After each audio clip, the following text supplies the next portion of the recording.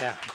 Thank you, everybody. I say this every time I'm here, and it's been a while, but one of the best parts of these events are your questions, and I really mean that when I say that. So after we're done talking and kind of figuring out a little about this topic, if we've not addressed something or you have a specific question, feel free to come forward and ask that, and we'll accommodate. Yascha, thank you so much for being here. First of all, can you kind of give us a primer on this book? What did you tackle in this and why? Sure. So first of all, I'm really distracted by this bell. I grew up in Germany, and that's a country where people laugh once a year at Carnival. And whenever somebody makes a joke, at the end of a punchline, they go, ta-ta! So I sort of want to, like, every time I say something funny, I'm going to hit this thing. It can only go downhill from here. Yeah, you can interpret the puns. That's good. You lived in Germany, so you know we don't have a sense of humor. Yeah. Yes. All right. Hilarious. So let's talk about the book. So, look, I think we're in a political moment that's really serious. I grew up in a political moment in which my assumption was that, yeah, there's some democracies in the world that might collapse because they are relatively poor, they weren't very well entrenched, they don't have a long democratic history. Yeah, there's some authoritarian governments that might remain in power even as they get more affluent. Think of everywhere from China to Saudi Arabia. But there's a set of countries, like the United States, like Germany where I grew up, in which we can really rely on the idea that 20 or 30 years from now we'll still have a democracy. And as I was starting to look around the world, not just after the last presidential elections, but also before, I was starting to wonder whether that was still true. I saw that more and more people actually didn't give great importance to living in a democracy. So in the United States, for example, among older Americans born in the 1930s and 1940s, over 2/3 say it's essential to live in a democracy. Among younger Americans born since 1980, less than 1/3 do. 20 years ago, 1 in 16 Americans were open to army rule. Now 1 in 6 are. Among young and affluent Americans, it's actually gone from 6% 20 years ago to about 35% the last time we have data. That's a nearly 6-fold increase. So we saw all of these worrying developments, and we also saw the rise of these illiberal populists in many different parts of the world. People who don't just have this or that political opinion. When I say liberal today, I don't mean liberal and conservative. I mean commitment to basic things like the rule of law. People who don't accept that, who see their political adversaries as enemies, who say, I will keep people in suspense about whether I'll accept the outcome of this election, who say, I think my political adversary should be locked up. People like that. And so when you take all of that together, it seems to me like the assumptions that political scientists have made that our democracies will continue to be safe should really be in doubt. And so what I argue in the book essentially is that liberal democracy is falling apart into its constituent parts. But on the one hand, you have political systems that don't respond to popular views enough, and on the other hand, you have a rise of these populists who really threaten the survival of some of the most basic parts of our political system. So that's a very, very brief overview. I wonder if you can talk more about how you get from essentially ignorance of certain people about what it means to live in a democracy or other political systems to democracy is dying or democracy could be failing, especially in the United States, that we like to think we have strong institutions, but you're saying they could be endangered. Well, take a country like Hungary. Hungary, of course, does not have the deep and long democratic history of the United States. There are many important differences there. But 5 or 10 years ago, political scientists, people who studied Central Europe, were confidently pronouncing that democracy in Hungary is consolidated, which is fancy talk for saying it's safe, it's going to continue being a democracy. Well, what happened? What happened is that somebody who said, listen, the only reason why we have political problems in this country is that the political elite is corrupt and self-serving. All you need to do is to trust me to do the right thing, right? I actually speak for the people, and anybody who disagrees with me is legitimate. That kind of figure was elected prime minister of a country. And what did he do once he became prime minister? He started to blame the political opposition for being traitors, rather than acknowledging that you can have legitimate political differences. He started to attack the state media for spreading propaganda against him and fake news. He started to attack independent institutions like the judiciary for being enemies of the Hungarian people. And over a number of years, he took more and more control of those institutions, so that now you have an election coming up this Sunday in Hungary, which is no longer free nor fair. The Electoral Commission in Hungary, which is dominated by the stooges of Viktor Orban, has assessed huge fines on each of the opposition party for spurious campaign violations, while miraculously neglecting to investigate the party of a ruling Prime Minister Viktor Orban. And so the only party that can effectively campaign right now is the party of a Prime Minister, who also gets unconditional support from state propaganda media and the private media, which have now been bought up by his friends. Now, the United States isn't there yet, but you see each of the elements of Viktor Orban's course of action in the rhetoric deployed every day by our president. Just think of some of the shocking tweets that he has been, I mean, there's many shocking tweets to choose from, but think of his shocking tweets he's been writing in the last days about the Washington Post.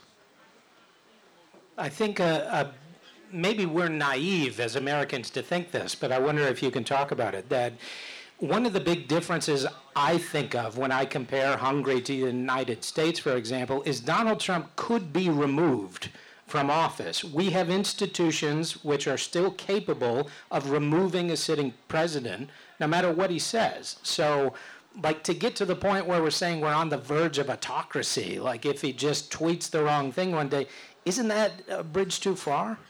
Well, the Hungarians have institutions that can get rid of Viktor Orban very easily. All it takes is a bare majority of Hungarian MPs to vote a motion of no confidence. But Viktor Orban has very effective control of his political party, so that's not going to happen.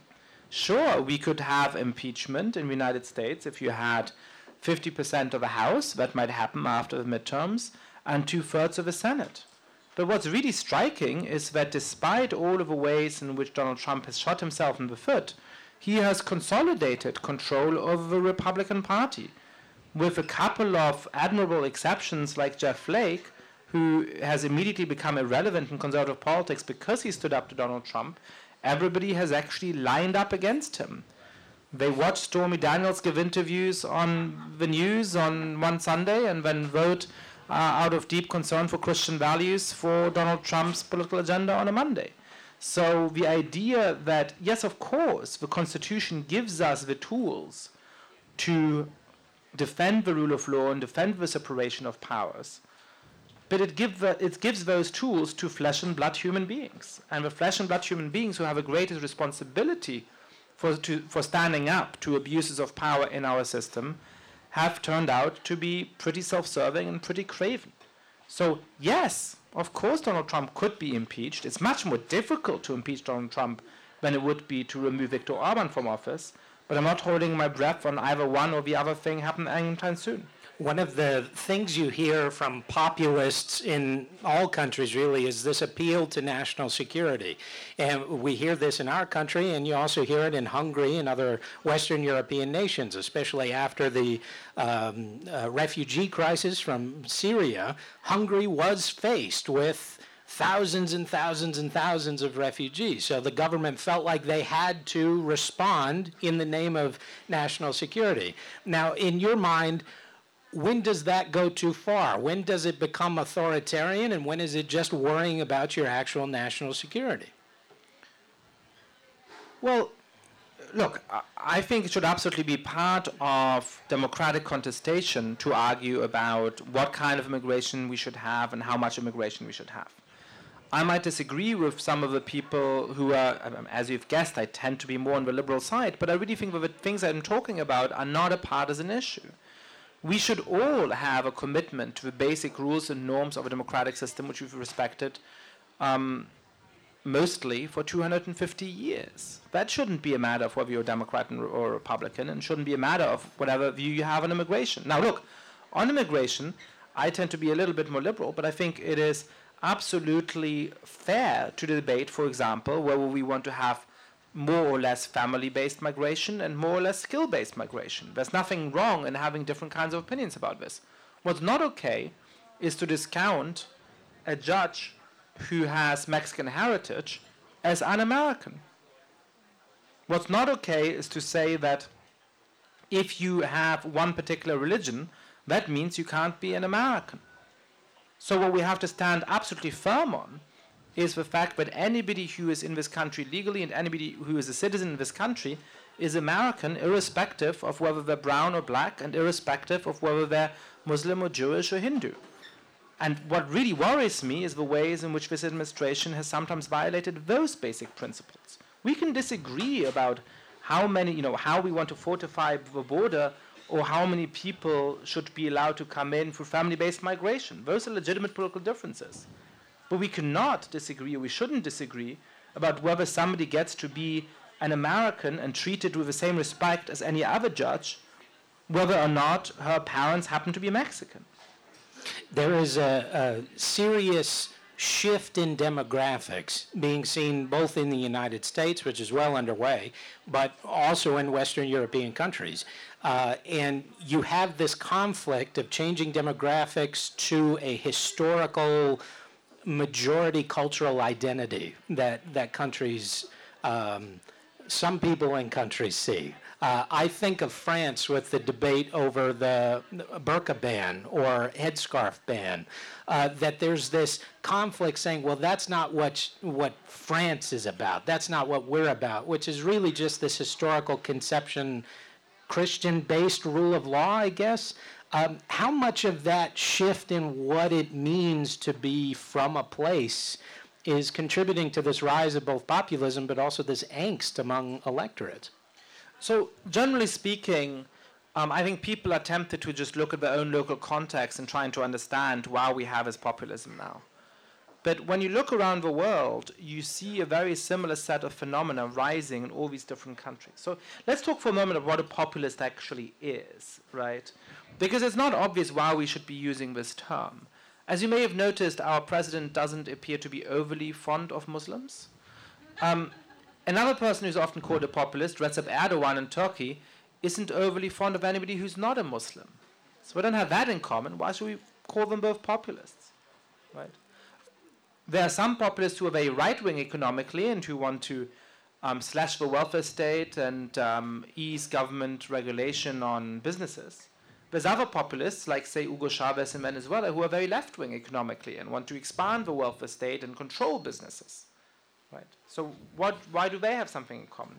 Well, I think it goes back to some of the things I was saying about Viktor Orban, which are obviously also true about Donald Trump. It is people who say, I alone speak for the people. I am your voice, as Donald Trump said, I believe in this city. So just give me a little bit of power. Just trust me a little bit. I'm going to fix it. I'm going to fix everything. Well, then they get into power, and it turns out that things are a little bit more complicated. Who knew that things could be so complicated? Who knew that healthcare could be so complicated? I fear that in a few weeks or months, Donald Trump is going to start saying, who knew that negotiating with Kim Jong-un might turn out to be complicated? But because they don't want to admit, ring the bell. But because they don't want to admit that their promises were too easy, they start to blame. And that's exactly what Orban did, and I think that's what Donald Trump is starting to do, right? So you have a rise of these people who have that imaginary of politics, right? And who refuse to acknowledge anybody who disagrees with them as a legitimate part of a political system. And you see that around the world. In Europe, in the year 2000, 8% of the vote went to populist parties on average. Now it's 25%. You can drive now from the Baltic Sea in the north to the Aegean Sea in Greece in the south of Europe, and never leave a country ruled by populists. So why is this happening in all of these different places at the same time? Well, to explain that, and you'll have to bear with me here, I'm going to tell you the story of a chicken. It's a chicken on a farm, and it's the kind of chicken we'd all like to eat for dinner in nice places like the Happy Dog, which is to say that it's free range and organic, and it gets to chat with all the other animals on the farm. And all the other animals tell it, be careful, the farmer only seems nice. One day he's going to, turn you into chicken wings. And the chicken says, what are you talking about? He's nice to me all the time. He sort of mutters some encouraging words. He feeds me. Why should things suddenly be so different? Well, Bertrand Russell, who I'm stealing the story from, said in his nice dry wit that one day the farmer does come to wring the chicken's neck, demonstrating that more sophisticated views as to the uniformity of causation would have been to the chicken's benefit. What he means by that is that there are scope conditions to how the social world works. As long as the chicken was too thin for the market, the farmer had a reason to feed it. Once it was fat enough to fetch a good price, he had a reason to kill it. So that's the question we have to ask. And so you asked about, well, what about cultural change? What about migration? That's one of the big differences. There's others as well, which we should get to, but that's one of the big ones. When you look at Italy or Germany or Sweden in 1960, and you ask people there, what really makes somebody belong to your society? What makes a true Italian, a true German, a true Swede? The answer would have been pretty straightforward. It's somebody who is ethnically descended from the same stock, and somebody who's brown or black doesn't belong. Now, thankfully, that has changed over the course of 50 years of migration. The citizenship laws in these countries have changed. Some of the cultural notions of who belongs has changed as well. But there's now a big rebellion against that. People saying, hey, 1 second, we don't want to completely give up that notion. Right? Actually, we do want certain advantages to people who really come from this place. Now, the United States is both similar and different. It's different in that you've always had a multi-ethnic society in this country. There's always been people of many different races living in this country. It's always been a country of immigration. But it's similar in that one group, one ethnic and religious group, has always had big advantages over other groups in this country. Now let's remember that we've come a long way in overcoming that. It is undoubtedly better to be a member of an ethnic or religious or social or sexual minority in the United States today than it would have been 20 or 40 or 60 years ago. Perhaps not 2 years ago, but certainly 20 or 40 or 60 years ago. And we should celebrate that. But it shouldn't surprise us that some of the people who have real privileges to lose, who had advantages which in some ways we're starting to have to give up, might be anxious about that transformation. And so what we have to do is to build an equal multi-ethnic society which has never existed before. And that's a really big challenge. I'd like to go back and play devil's advocate just for a minute. When you're comparing what President Trump says or tweets, let's for a minute say that he's just inarticulate. Let's just say... I agree with that. Well, let's say that there's no malice in that rhetoric. And isn't this a slippery slope to compare what he may tweet inarticulately with, an Egyptian autocrat with a deep state supporting every single whim that they would want? Aren't we devaluing how bad actual autocracies are when we bring our own president's name into those discussions? So first of all, I didn't compare Donald Trump to President, or General, I should say, El-Sisi. It's obvious that in Egypt we have a full-fledged dictatorship, and in the United States at this point we don't, thankfully. So that's obviously a difference. But to anybody who has studied the rise of democratically elected political leaders who did turn their countries into soft autocracies, which, by the way, are still very different from Egypt. I mean, I would much rather live in Hungary today than I would live in Egypt. There's gradations there too. But they sound and look a lot like Donald Trump. In order to avoid the kind of drift to soft authoritarianism that you've seen in Hungary, you need to acknowledge that the opposition is legitimate. You need to say that you will be bound by the outcomes of elections. You need to respect the independence of institutions like the judiciary, and you need to have a modicum of respect for the press. You can criticize their coverage, but you can't threaten their independence. Now, it's not inarticulate. It is, I mean, it's maybe formulated in an inarticulate manner, but it's not inarticulate what Donald Trump is doing. He is systematically unwilling to accept limits on his power. And you see that when he says a newspaper with whom he has disagreements should register as lobbyists, which would absolutely undermine their independence. By the way, I disagree with the premise that all he does is tweet. He has fired the director of the FBI. He has had a deputy director of the FBI fired, Andrew McCabe, indirectly through his actions. If you are, answer me this question, if you are a mid-level FBI operative at the moment, and you're not particularly political, and you want to have a decent career, and you somehow, through whatever normal police work you're doing, happen to come into information that incriminates a member of a Trump family or an associate of a Trump family, do you treat that information in the same way as you would have done 3 years ago? Do you actually go through that investigation? Think of the proposed merger between AOL and Time Warner, which was vetoed by the Department of Commerce in a way that anybody who is an expert in this field said was incredibly unusual. Now, Time Warner happens to own CNN. And Donald Trump, as we know, is a huge enemy of CNN's.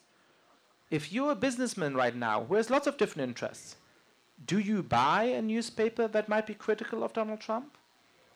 If you own a newspaper that's critical of Donald Trump, do you exert a little bit of pressure on the newspaper not to be too critical of Donald Trump because you're worried about how the regulatory state might actually harm your other businesses, which are a much bigger part of your portfolio? To say that it's just words is ignoring the fact that the main thing that politicians do is influence what happens in the administration of justice, in the administration of regulatory issues through their work. I guess my point in mentioning Egypt was just to take an extreme of a place with a deep state which reinforces those autocratic tendencies. Just because a United States president may reject that he has limits or say, I don't have limits, doesn't mean he doesn't have limits. And I guess that's kind of the point that I want to get to is just because somebody says something doesn't make it true. And when we're talking about the fundamentals of our government structure, Donald Trump might lose. But there's two different questions here. One question is, does he have deeply authoritarian instincts? The other question is he going to win? Now, I think on the first count, it's very obvious that he has deeply authoritarian instincts. Now, thankfully, and that in my mind makes him an authoritarian populist, and the best way of understanding what his political project is to look at what other authoritarian populists ended up doing. Now, here's a piece of good news. If there was a populist Olympics, Donald Trump would not make medal rank.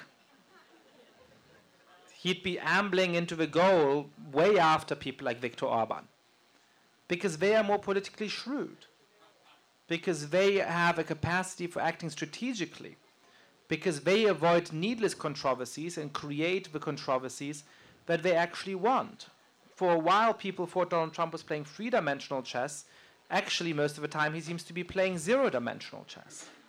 So I absolutely agree that we might, and hopefully we will, beat back those attempts to undermine our institutions.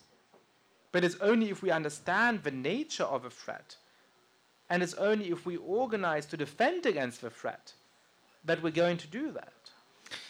If voters choose this president, a majority of voters, does that still mean he's a threat to the democracy which put him into office?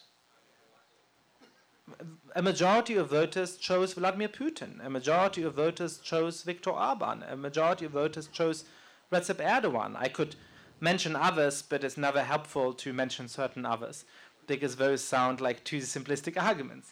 But history is full of people who were chosen democratically. if you think, when we think about the downfall of democracy, the most obvious example to go to is the downfall of the Weimar Republic at the end of the beginning of the 1930s in Germany. But that comparison is really unhelpful because it cloaks a lot of things. Right? If you think that democracy only dies when there's people performing the Hitler salute, walking up and down the street with big black boots and carrying torches through the center of town, that is not true. In most places in which democracy has died, it is by people who've been democratically elected, and it is by people who say, I'm not against democracy, I just think the current political class is corrupt, and just trust me, just give me a little bit more power. Now, I think, and this is the argument I make in the book, that we live in a liberal democracy. And again, liberal here doesn't mean liberal and conservative. The liberal element means the protection of individual rights, the rule of law, the separation of powers. Why those things? Because they allow us to have individual freedom. They allow us to decide what we want to say or not say, the ways in which we want to worship or not worship, what other kinds of choices we want to make in our lives. The second element is the democratic element, which is actually translating popular views into public policies, the rule of the people, which means that the political system actually responds to us. So I want a political system that responds to both of those things, respects both of those values. We have collective self-rule and we have individual freedom. My fear is that these two things are falling apart. So for a long time we've had a political system which I would call rights without democracy, in which, yes, we've mostly respected the separation of powers, we've mostly respected the rule of law, but our political system hasn't been very responsive to what people want, because of a huge role of money in politics, because of a revolving door between lobbyists and legislators, because of a rise of all kinds of institutions that take decisions in our stead, like independent central banks and so on and so forth. So I agree with you that it's a problem when the political system isn't responsive to people. And it's one of the reasons why you've had the rise of the inverse of that, which is democracy without rights, or illiberal democracy. And that's what I would call the populists, who, yes, often are democratically elected, yes, often have some amount of democratic legitimation, but who end up undermining individual rights and who end up attacking full front the separation of powers and the rule of law. So A, that is bad in itself, because we want a political system that has both. Our political system isn't supposed to institute the tyranny of a majority. But second, it's dangerous because over time, that system becomes unstable. Once you no longer have an independent press, once you no longer have courts that can stand up to violations of the Constitution, once you no longer have independent institutions like the FBI or the Department of Justice, but rather politicized ones that prosecute your political adversaries on trumped-up charges, you can no longer democratically remove from office somebody who has been democratically elected. And that is my fear.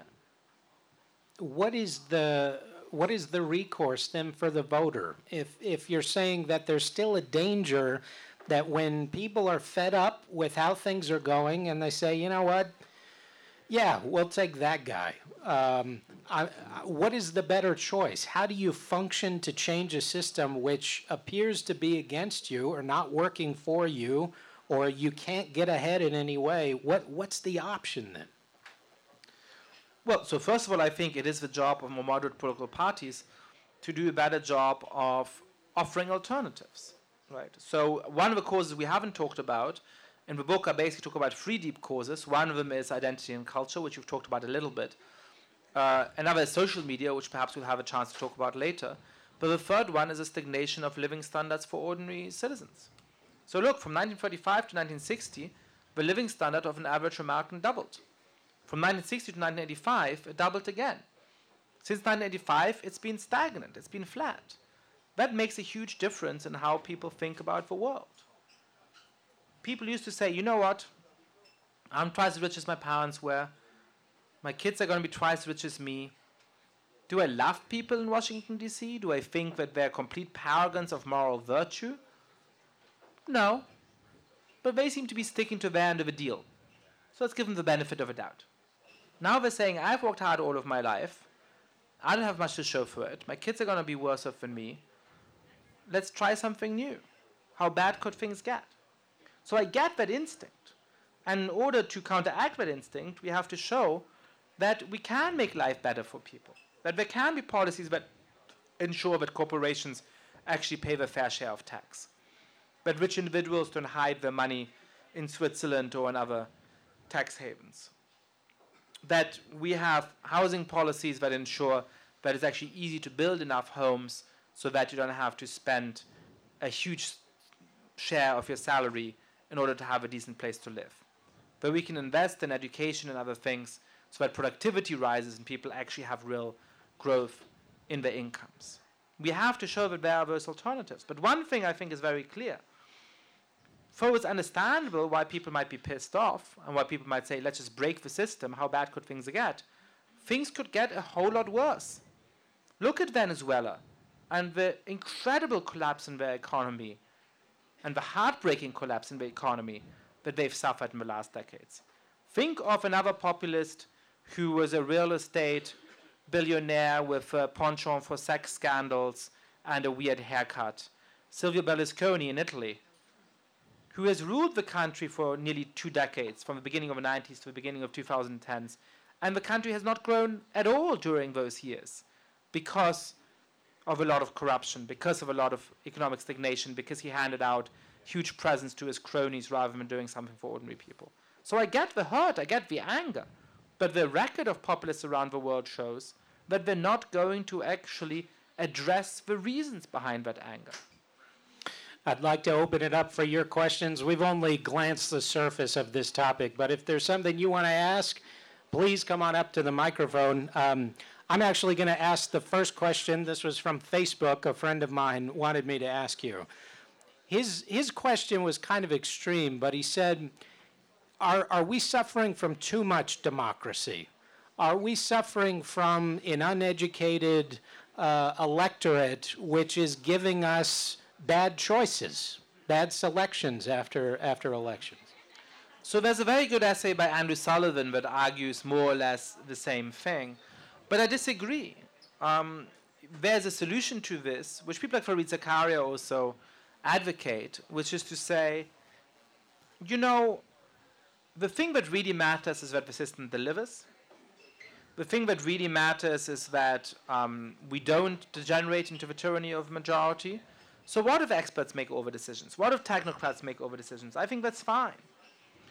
I think that's wrong in a couple of ways. The first is that it's naive to think that people will never rule in their own interests. That if you let a class of educated, highly skilled people make decisions, they will skew decisions so that they're responsive to the interests of other people like them and less responsive to people who are not like them. The second thing is that it violates one of the key ambitions of our political system. What we promise to people is, yes, individual freedom, but also collective self-rule. We promise people that the majority is not going to tell them what to say and how to worship, but we also promise them that we together as citizens can actually make decisions about how we want to live and what our politics should look like. And if we give up on that ambition, I think we give up on a key notion of what our political system and, frankly, of what America is. Mm-hmm. First question, please. To what extent do you think that alt news is really destroying or undermining traditional news that's edited properly? So I think it's helpful to think about that more broadly in the context of the rise of the internet and of social media.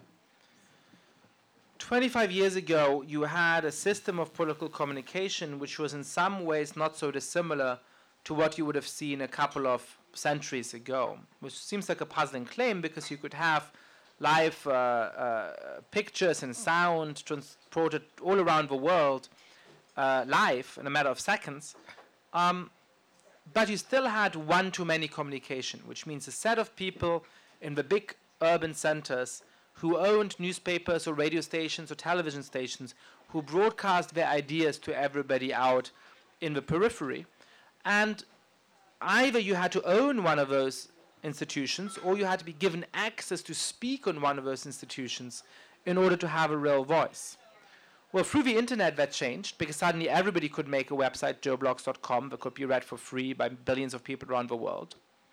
And social media changed it even more, because you still had to go and find joeblogs.com, whereas now you can have a Twitter feed with 100 followers, and if you capture a particularly captivating video, if you say something particularly striking, that tweet can be seen by millions of people in a matter of a couple of hours.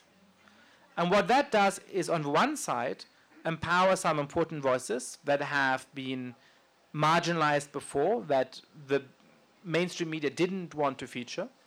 But it also obviously makes it possible for people who have hateful views, for people who want to spread fake news, to have a real stake in our political debate.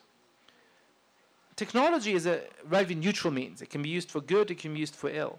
But because the rise of the internet and of social media came at the same time, as we already had this deep frustration of the economic stagnation and these anxieties about cultural change, that became a very dangerous mix, a very dangerous cocktail.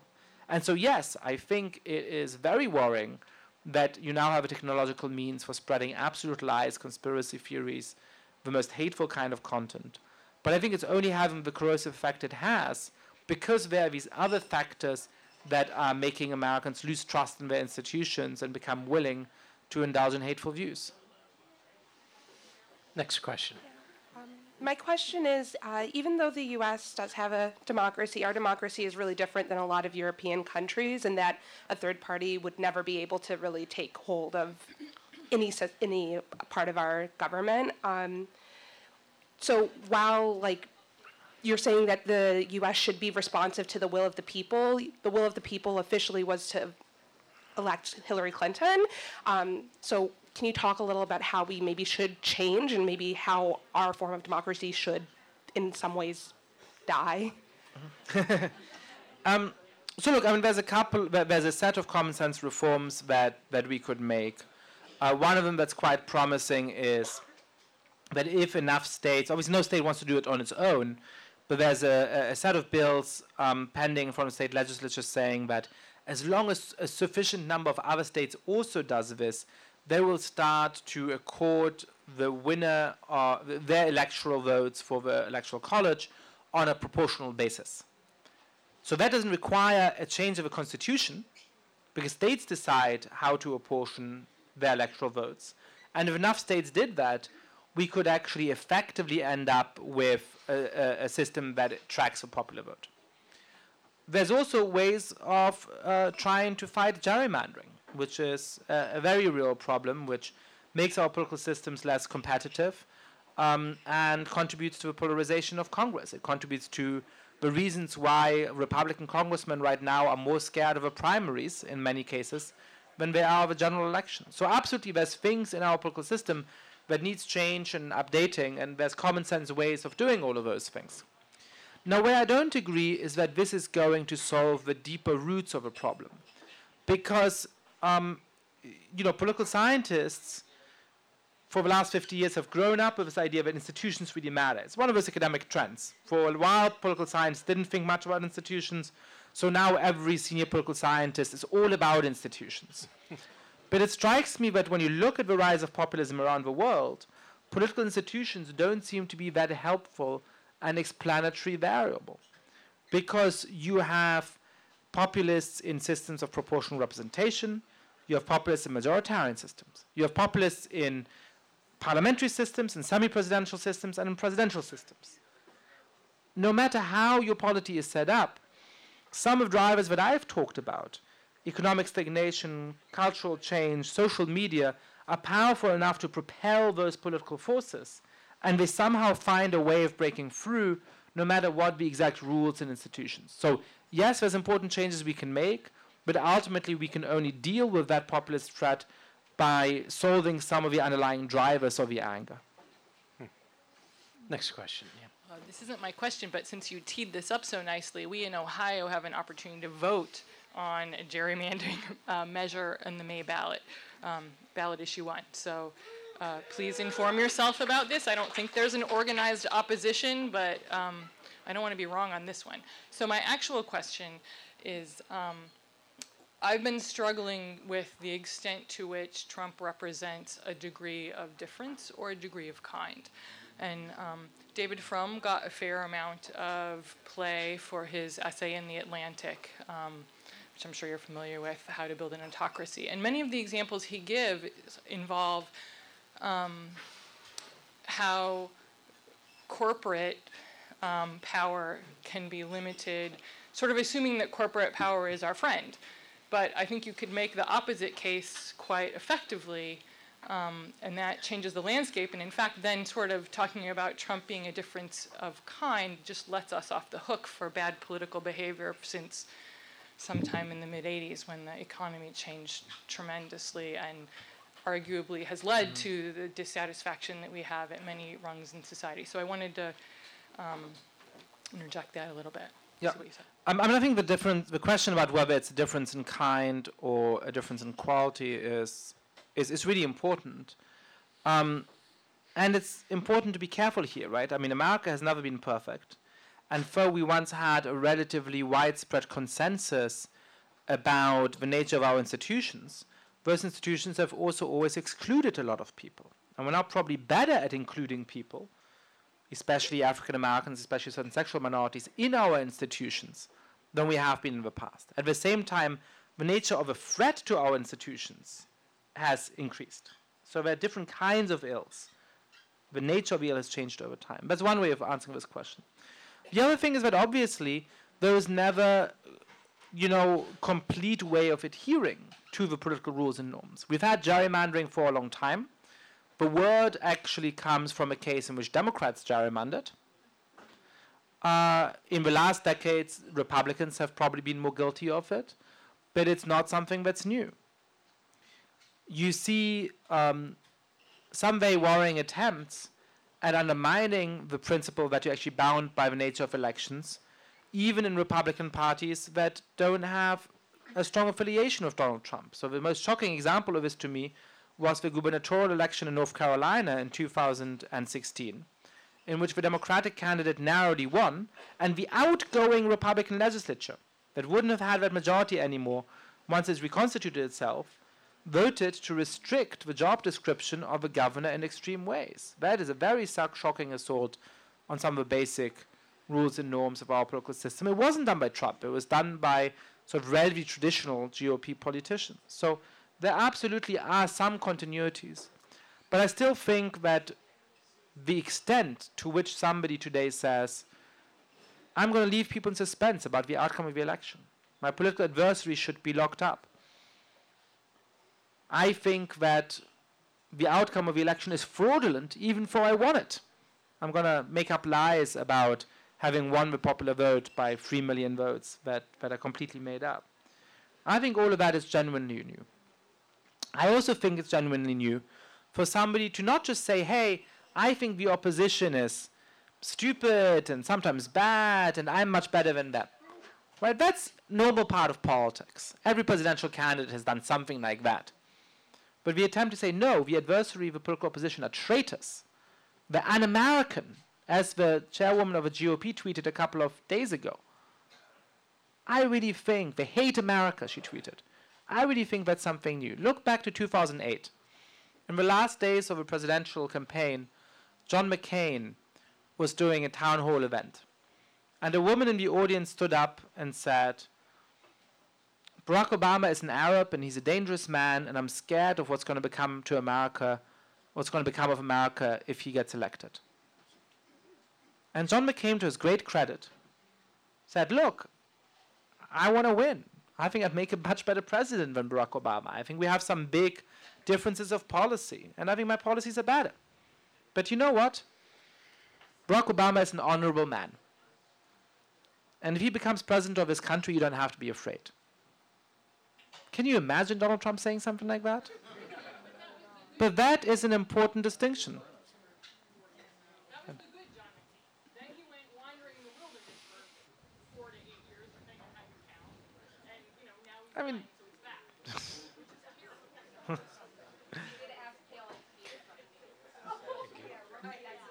Let's move on to the next question.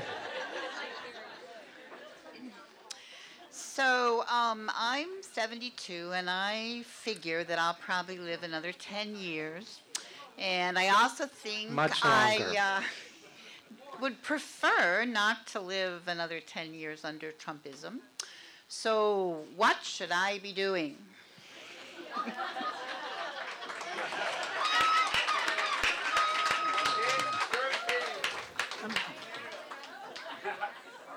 Well, that's not an easy act to follow. Ring the bell. I think there's a lot we can do. There's a lot we can do in the short run. There's a lot we can do in the long run. In the short run, look, it is absolutely essential, and I really believe that not just because of whatever my views on the health policy might be, but because as a political scientist and somebody who has studied the rise of populists in different parts of the world, I see that it is really important to have institutional checks on populists. When they have absolute majorities, when they don't have other parts of the system that actually can check them, it is very dangerous. In countries like Hungary, at the first time that populists ran for re-election, the opposition retained a good chance of beating them. Not quite a fair chance, but a good chance. By the second or third time they were running for re-election, they had gerrymandered the system, they had undermined the system in such ways that it was very, very difficult for the opposition to come within striking distance of winning. And so, given that the congressional GOP has proven unwilling to do its job that the Constitution demands of actually checking the power of an aberrant executive, it is absolutely essential that Democrats win back either the House or the Senate in the midterm election. And given that Donald Trump has shown himself to be incapable of recognizing the distinction between a political adversary and political enemy, given that he has undermined our most basic democratic rules and norms in the way he has, it is, in my opinion, absolutely essential to beat him in 2020. Now, I spend a lot of time in places like Washington, D.C., that doesn't even have a vote, and Massachusetts, that votes the same way every election anyway. You all are sitting in Ohio. So there's things you can do, very straightforwardly. But we also have to go beyond that. We have to actually fight to overcome the structural drivers of this. Because you know what? I'm going to take you in a macabre way for a moment at your word and say that, you know, what's going to happen in 10 years? I like you, I disagree with the premise of the question, but where are we going to be in 10 years? I think it's a pretty good chance that in 10 years, things are looking all right. I think there's a good chance that in 2020 Donald Trump loses, and that we go back to normal for 4 or 8 or 12 years. But I'll tell you what, if we don't deal with the underlying drivers of this kinds of politics, it's going to come back. And it might come back in the form of somebody who isn't going to be place 17 in the populist Olympics. America is a talented country. You can find a talented populist in this country. And if you find somebody who could actually take the bronze or the silver or the gold medal, then it would look very different from what you see right now.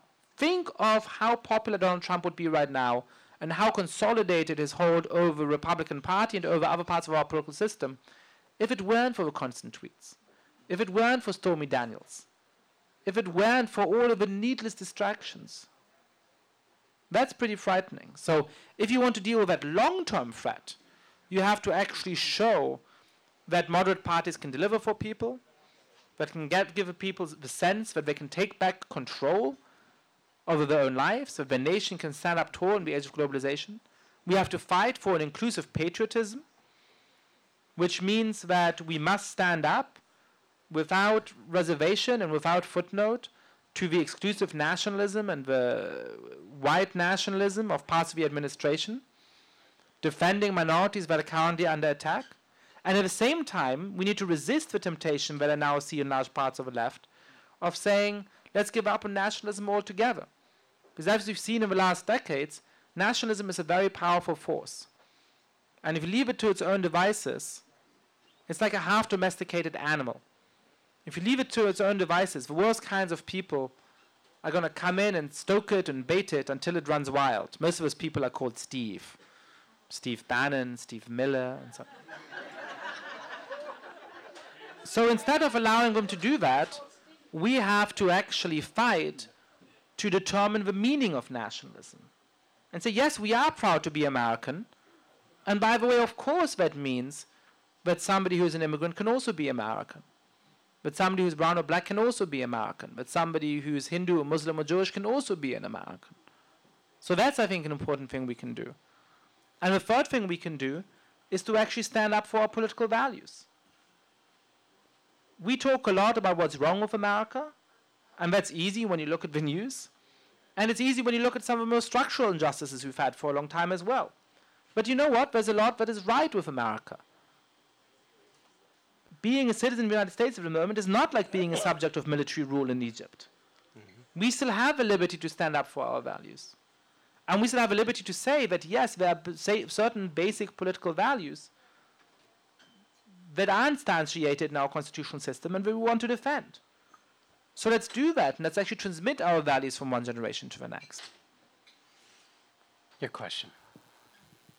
First of all, I don't think you understand the difference between democracy and a constitutional republic, or between populism and communism. But my first question will be, are you at all concerned that many of our leading institutions, such as the FBI, the CIA, and the left-wing media, have refused to accept that Donald Trump was elected according to the Constitution by the American people, and I believe a majority of live people and those who weren't wetbacks. And I believe, yes, I believe he was elected. Yes. David, you and I have talked about yes, I know. There's yes, no need yes. for that. Please don't use Yes. hateful speech. It's Please not don't use- hateful, it's the It is. truth. It's the damn truth. Sir. And thank God we have a president who's courageous sir, enough sir. to tell it. Yes. Okay, you can't use language like that here. You All can't, right, I have a few more okay, questions. No, you have one question, and you got your one question. Thank you. I think we've recognized that Donald Trump was elected. Do you think that there is some sort of effort to delegitimize that election, or is there opposition to what he's done since that election was completed to try to pull something out of that question? So I think that's a very important question, right? Look, I mean, there are many different grounds on which to disagree with Donald Trump. And some of those are normal grounds of public policy, and some of those are grounds of constitutional, to cite a word in the question, principle. I disagree with Donald Trump's decision, strongly disagree with Donald Trump's decision to pull out of the Paris Accord. But he is our democratically elected president, and he can make that decision. I am going to argue against it. I'm going to say some of the ways in which I think that's wrong. That's part of my right as an American citizen. But that is a legitimate thing for him to do. I strongly disagree with some of the things in the tax reform, but that's something that another Republican president might in one way or another have done as well.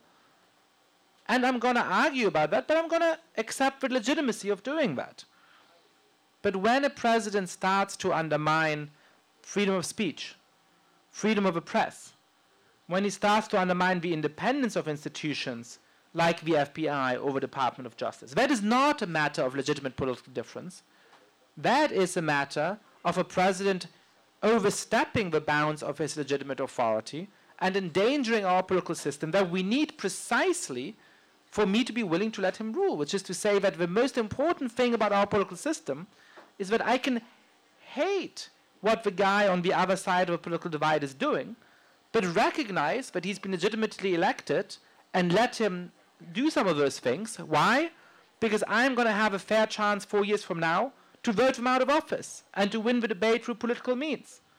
Well, when somebody starts to attack the freedom of the press, when somebody starts to put political pressure on institutions like the FBI and the Department of Justice, I can no longer put trust in that. And so he's undermining the very basis we have for resolving political difference in peaceful ways. Mm-hmm. And that's what makes it dangerous. Thank you. Tony, will you just allow a brief public service announcement? Sure. We, at the City Club, I just want to clarify, we're deeply supportive of freedom of speech. But when it comes to hate speech, we draw a very clear line. So I just want to make sure everybody understands that. Thank you. I hope we gave a fair hearing to one of the points in there. But next question, please. I was just wondering if currently are there any nations that elect their leaders by their individual vote and where they're not a part of a grouped in, labeled group, conservative, liberal, Democrat, Republic. So without they parties? Can vote basically just on the issues or what they. Thank you.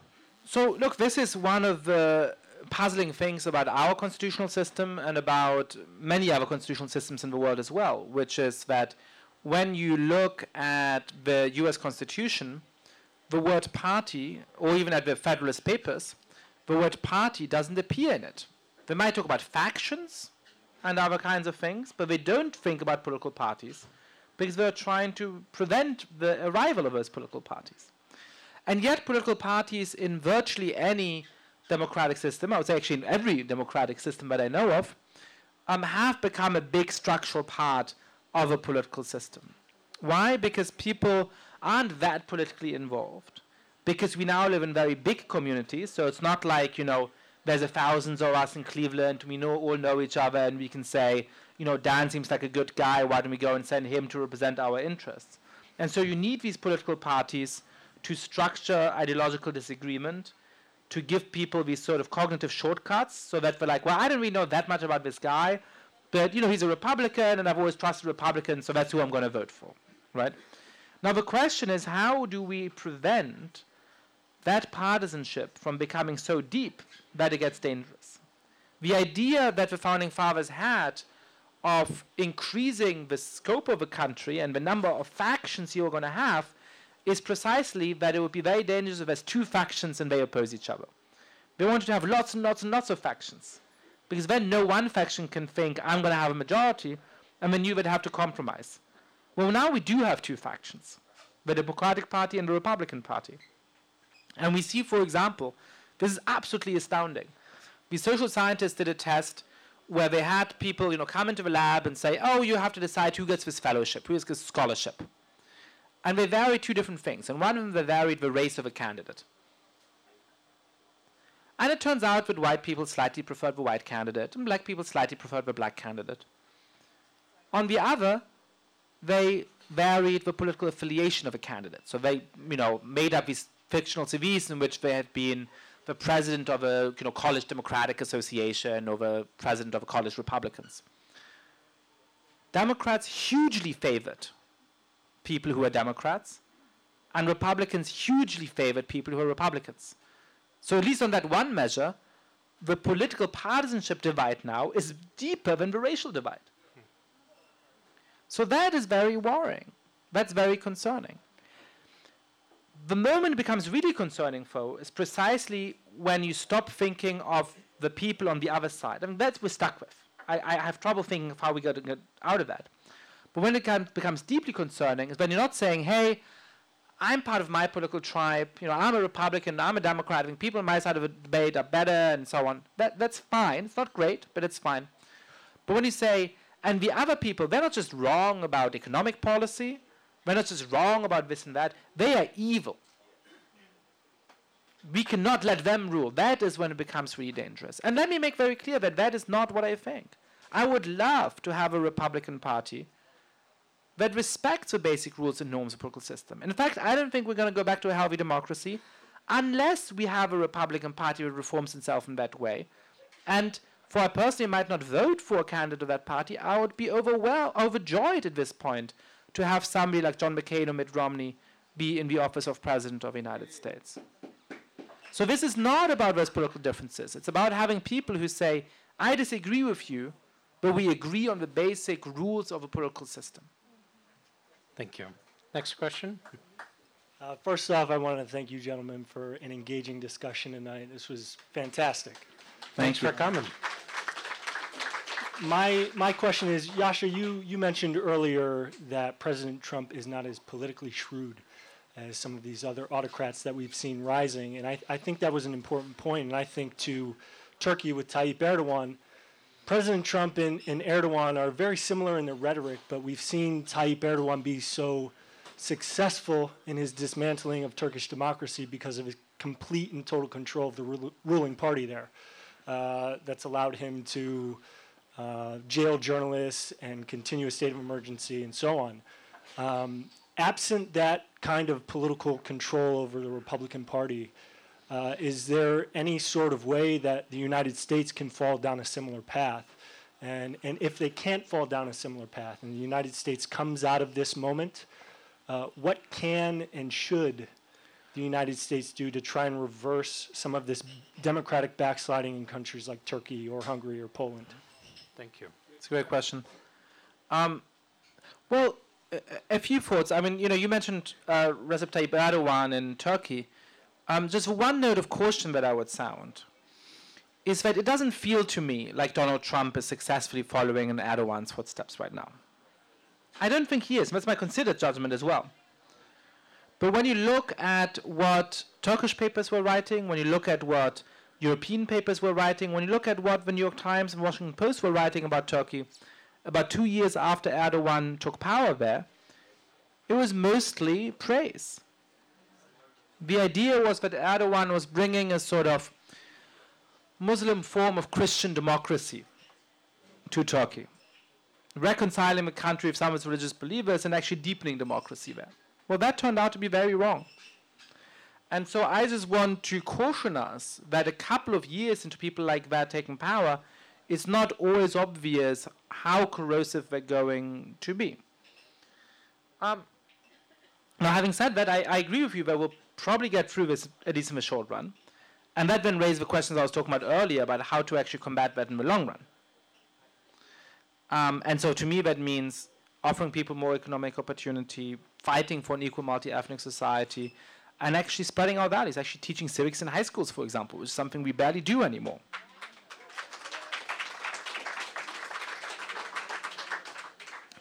But another big question is, how can the United States go back to actually supporting democracies around the world? You brought up, I imagine, the Egyptian president in part because there was elections very recently. And of course, Donald Trump phoned him up to congratulate him on his electoral victory. The week before, he phoned up Vladimir Putin to congratulate him on his electoral victory. I have no doubt that next Sunday or Monday or Tuesday, he will phone up Viktor Orban to congratulate him on his great electoral victory. That is one of the few ways in which Donald Trump actually is a lot like other democratic political leaders. Angela Merkel has done the same thing, at least in the Russian case. Fidesz, the party of Viktor Orban, still sits in the European Parliament as part of a European People's Party, to which Angela Merkel's Christian Democratic Party also belongs. So this is a matter not just of Donald Trump, but of much more mainstream political leaders like Angela Merkel actually standing up for their democratic values and recognizing that we do live in an age of authoritarian resurgence. Are we going to have to get serious about standing up for our values? Which doesn't mean, by the way, that you never negotiate. It doesn't mean that you don't have certain forms of respect for other countries. Part of what it is to be a statesman is that sometimes you have to go and sit and smile over dinner with people who are pretty terrible. That's fine. That's part of world politics. We can't wish that away. But you can deal with them from a position of strength and from a position of principle. And what Donald Trump, but also people like Angela Merkel have been failing to do, is that. I give you a very small example. At the Munich Security Conference, this is a big sort of annual gathering of politicians and so on, the Turkish Prime Minister, not Erdogan, but Yildirim, his sort of second in command, came to speak. And when his security guards were put up in the same hotel as a leading German politician of Turkish extraction, Cem Özdemir, when they saw him, and he had sometimes criticized Erdogan, they threatened him in such ways that the German police concluded that they might actually beat him up. They were actually scared for his safety. What do? What should they do? I don't know. They could have jailed these bodyguards for issuing threats. They could have expelled them from the country. They could at the very least have given the necessary protection to the German politician, Cemal Özdemir, so that he can go about his day. Instead, they told him, we can't protect you. Can you please not have breakfast in your own hotel? This is a German politician in a fancy German hotel in the center of Munich, not being protected by German police from the violent thugs of a dictator. That's not standing up for your values. We also did an event on Turkey, if you're interested, shameless plug. We talked about the European Union trying to incentivize Turkey to move toward more liberal democracy, but Russia swooping in and kind of writing in a check without any strings attached. So, if you're interested. Next question, yeah. Sorry, this question actually begins with a presumption, so I'm sorry about that. But it depends on the nature of a presumption. So the media is known to lambast those who are willing to compromise with the other side of the aisle, which arguably could lead to a rule by majority, as opposed to compromise that the Constitution was founded on. So what are your thoughts on the role of the media in that process and the stalemate of the legislature? And also, if I could get your thoughts on the way that stalemate has led to an increase in the concentration of the power in the executive, which arguably started with Lincoln, but was also flourished under Barack Obama. So I'm not sure that I quite caught the question, but do you have a... So I mean, I think that the role of a press, is obviously to both be a counterweight and to inform, right? And I do think that there is a tendency in the press, which is natural, to become tribal as well, right? And at a moment when the press is under such real and concerted attack, that tendency becomes especially strong. So, I write a weekly column for Slate, and in the same way in which I try very hard to call balls and strikes between this is a legitimate policy difference, whereas this is an actual attack on our institutions, I also try to call balls and strikes between, this is a moment in which we actually should strive for some amount of unity and so on, and this is a moment when legitimately we are shrilling the alarm, sounding the alarm. And that's a very important function, I think, right? To start to build towards the terms under which we can actually have a healthy political debate again. I find myself talking at the moment a lot to thoughtful conservatives and Republicans. I have a podcast called The Good Fight, which, shameless plug, I invite you to listen to. And one of the people I had on recently, for example, is David French, who is, deeply conservative, deeply evangelical, pro-gun rights, writer for the National Review. I disagree with him on all kinds of things in the world. But he is a very thoughtful man who genuinely believes in the principles of our Constitution. And the way I think about him is that I would love to go back to a political moment in which he's my adversary. I would love to go back and every article I write can be taking bone with him and arguing all of the ways in which I think he's wrong. But right now, the rules by which both David and I agree to play are under attack. So right now, we are building a coalition to stand up for those rules in the hope not that we're going to get over politics and there'll never be partisanship again in the United States and we'll never disagree with each other again. It's good to disagree. It's good to have some amount of partisanship. It's in the hope that we can go back to actually seeing each other as the main adversaries, but respectfully so. I could do a whole event on the media, but I'll just say that we don't give each other the benefit of the doubt anymore in our discussions. There's all of this dehumanizing, which you've been talking about. Yep. And even if you disagree on politics, you can still agree on your basic right to exist and that you have a viewpoint and we can discuss. And that's something that I've tried to do throughout my career, and so far it's worked pretty well, that I can get people to answer the phone. And I think if we can get, I mean, that's a big deal for a journalist, right?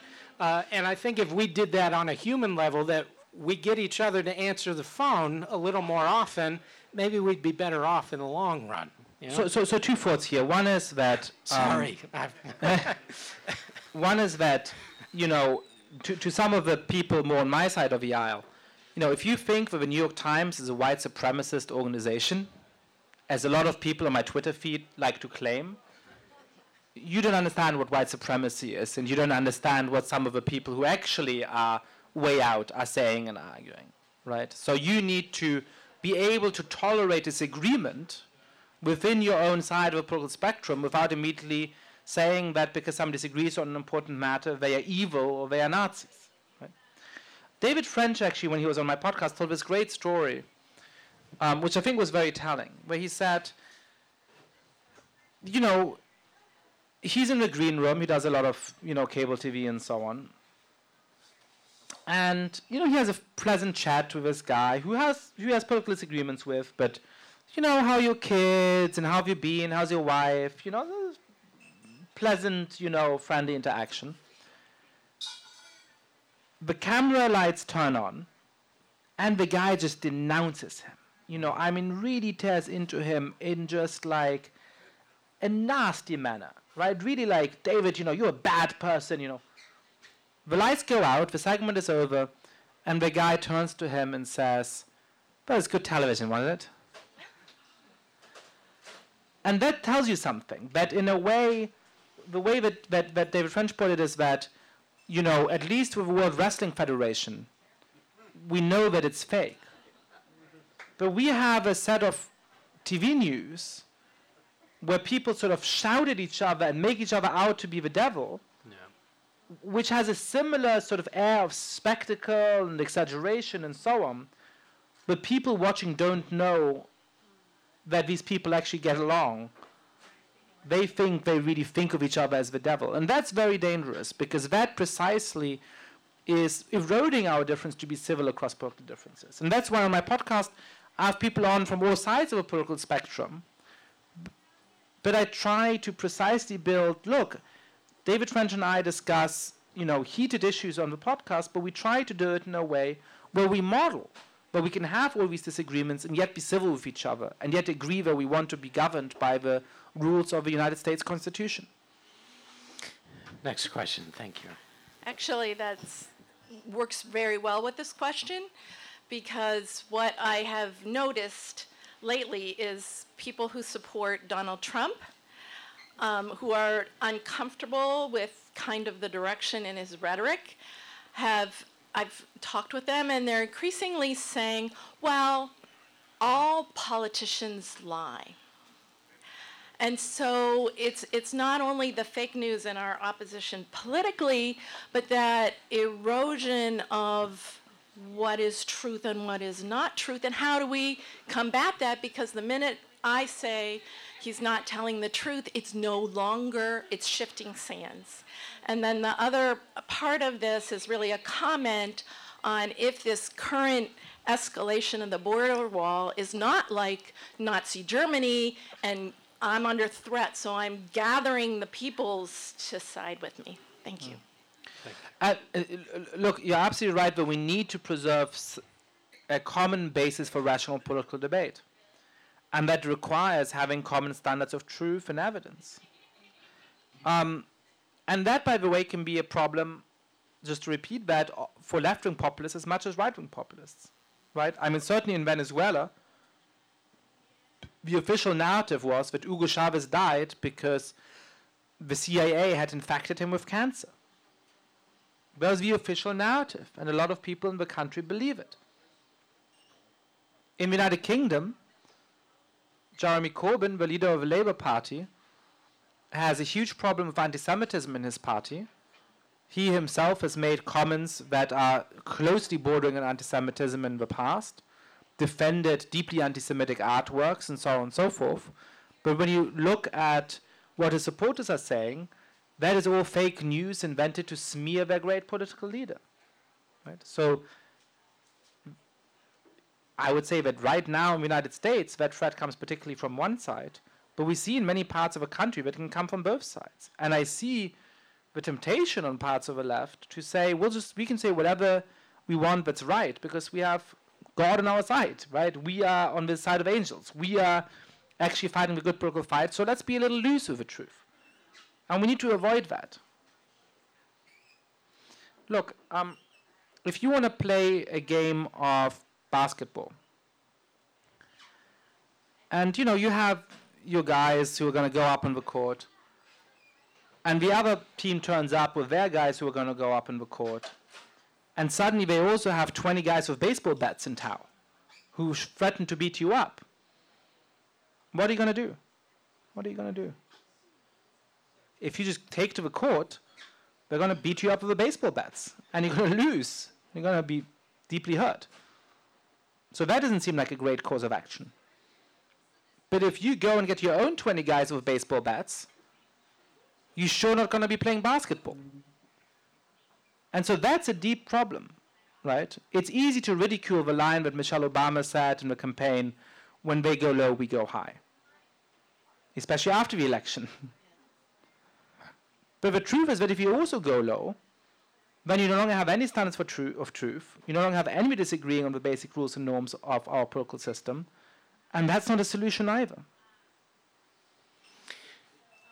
Dan? I just want to say a quick word before we close it, before Tony closes it out. Yascha Mounk, we're deeply grateful for you coming here tonight. The book is for sale over here, thanks to our friends at A Cultural Exchange. And Yascha has promised to sign as many copies as you buy. That was the deal that we struck. He also promises to eat whatever hot dog you buy for him. So anyway, but anyway, thank you both very much. Tony, you can close it out. I want to hog the microphone one more time for 1 minute. Because sometimes when I talk, people tell me that I'm very depressing. Which I hope you don't think, but you might, because this is a depressing topic. So I just want to say that I'm not depressed by this. I'm frightened in certain ways, but I'm also energized. Because unlike the citizens of Egypt and Venezuela and Russia and all of those places, we still retain the liberty to go and fight for our political values. I went to a talk a few years ago by a few months ago by a great novelist Amos Oz, who said there's a big fire raging. And all we have is a little glass of water in front of us, or in this case, a glass of blood orange cider, which is surprisingly good. And so, if we pour that on the fire, what difference is that going to make? It's a huge fire, a little glass of water, it's not going to make a difference. But there's a bunch of us here, and thank you all for coming out, and there's a bunch of people you all know and can talk to and inspire, and we all take our glass of water and pour it on the fire, then together we might just be able to put it out. Now, if you agree with some of my analysis, you have some ideas about what to do, there's more in the book. If you disagree with some of my ideas, you'll have your own ideas about what to do. But as long as you think that you want to live in a country that has individual rights and that has collective self-rule, I think it's your duty and my duty to go and fight for our values. It's a perfect way to close. Thank you so much for coming out. Thank you, Yascha.